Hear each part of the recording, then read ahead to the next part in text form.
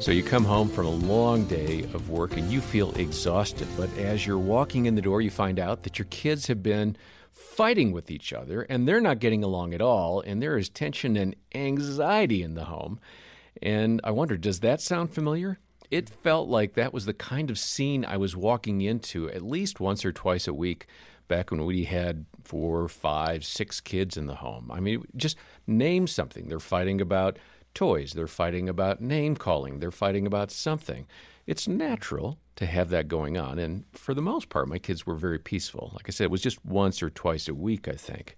Well, I'm John Fuller, along with our Vice President of Parenting, Dr. Danny Huerta. And Danny, I'm sure you've been there, done that. Yeah, I love what you said. Not very often, just twice a week. Yeah. Well, with 6 kids, I mean, it could be like twice a moment. It could be, yeah. It could be twice every 10 minutes. Yeah. For some families, that is the truth. It happens a lot, very, very frequently, depending on the personalities you've got in your home. And I remember walking into the house this one particular time, and my daughter came up to me and my son at the same time, and they said something about each other, right? That's how it usually happens. Mm-hmm. But in this one moment, my daughter goes, "Dad, but you have to listen to me. You have to just listen to me." And, I'm coming into this intersection out of nowhere, right? I'm coming from the garage. I've been at work. I am tired, stressed out a little bit. Not stressed out. I'll just say stress, bringing stress into the home. And so I just had to say, hey, guys, let's rewind for a moment. I'm not a judge. I'm your father. I love you both.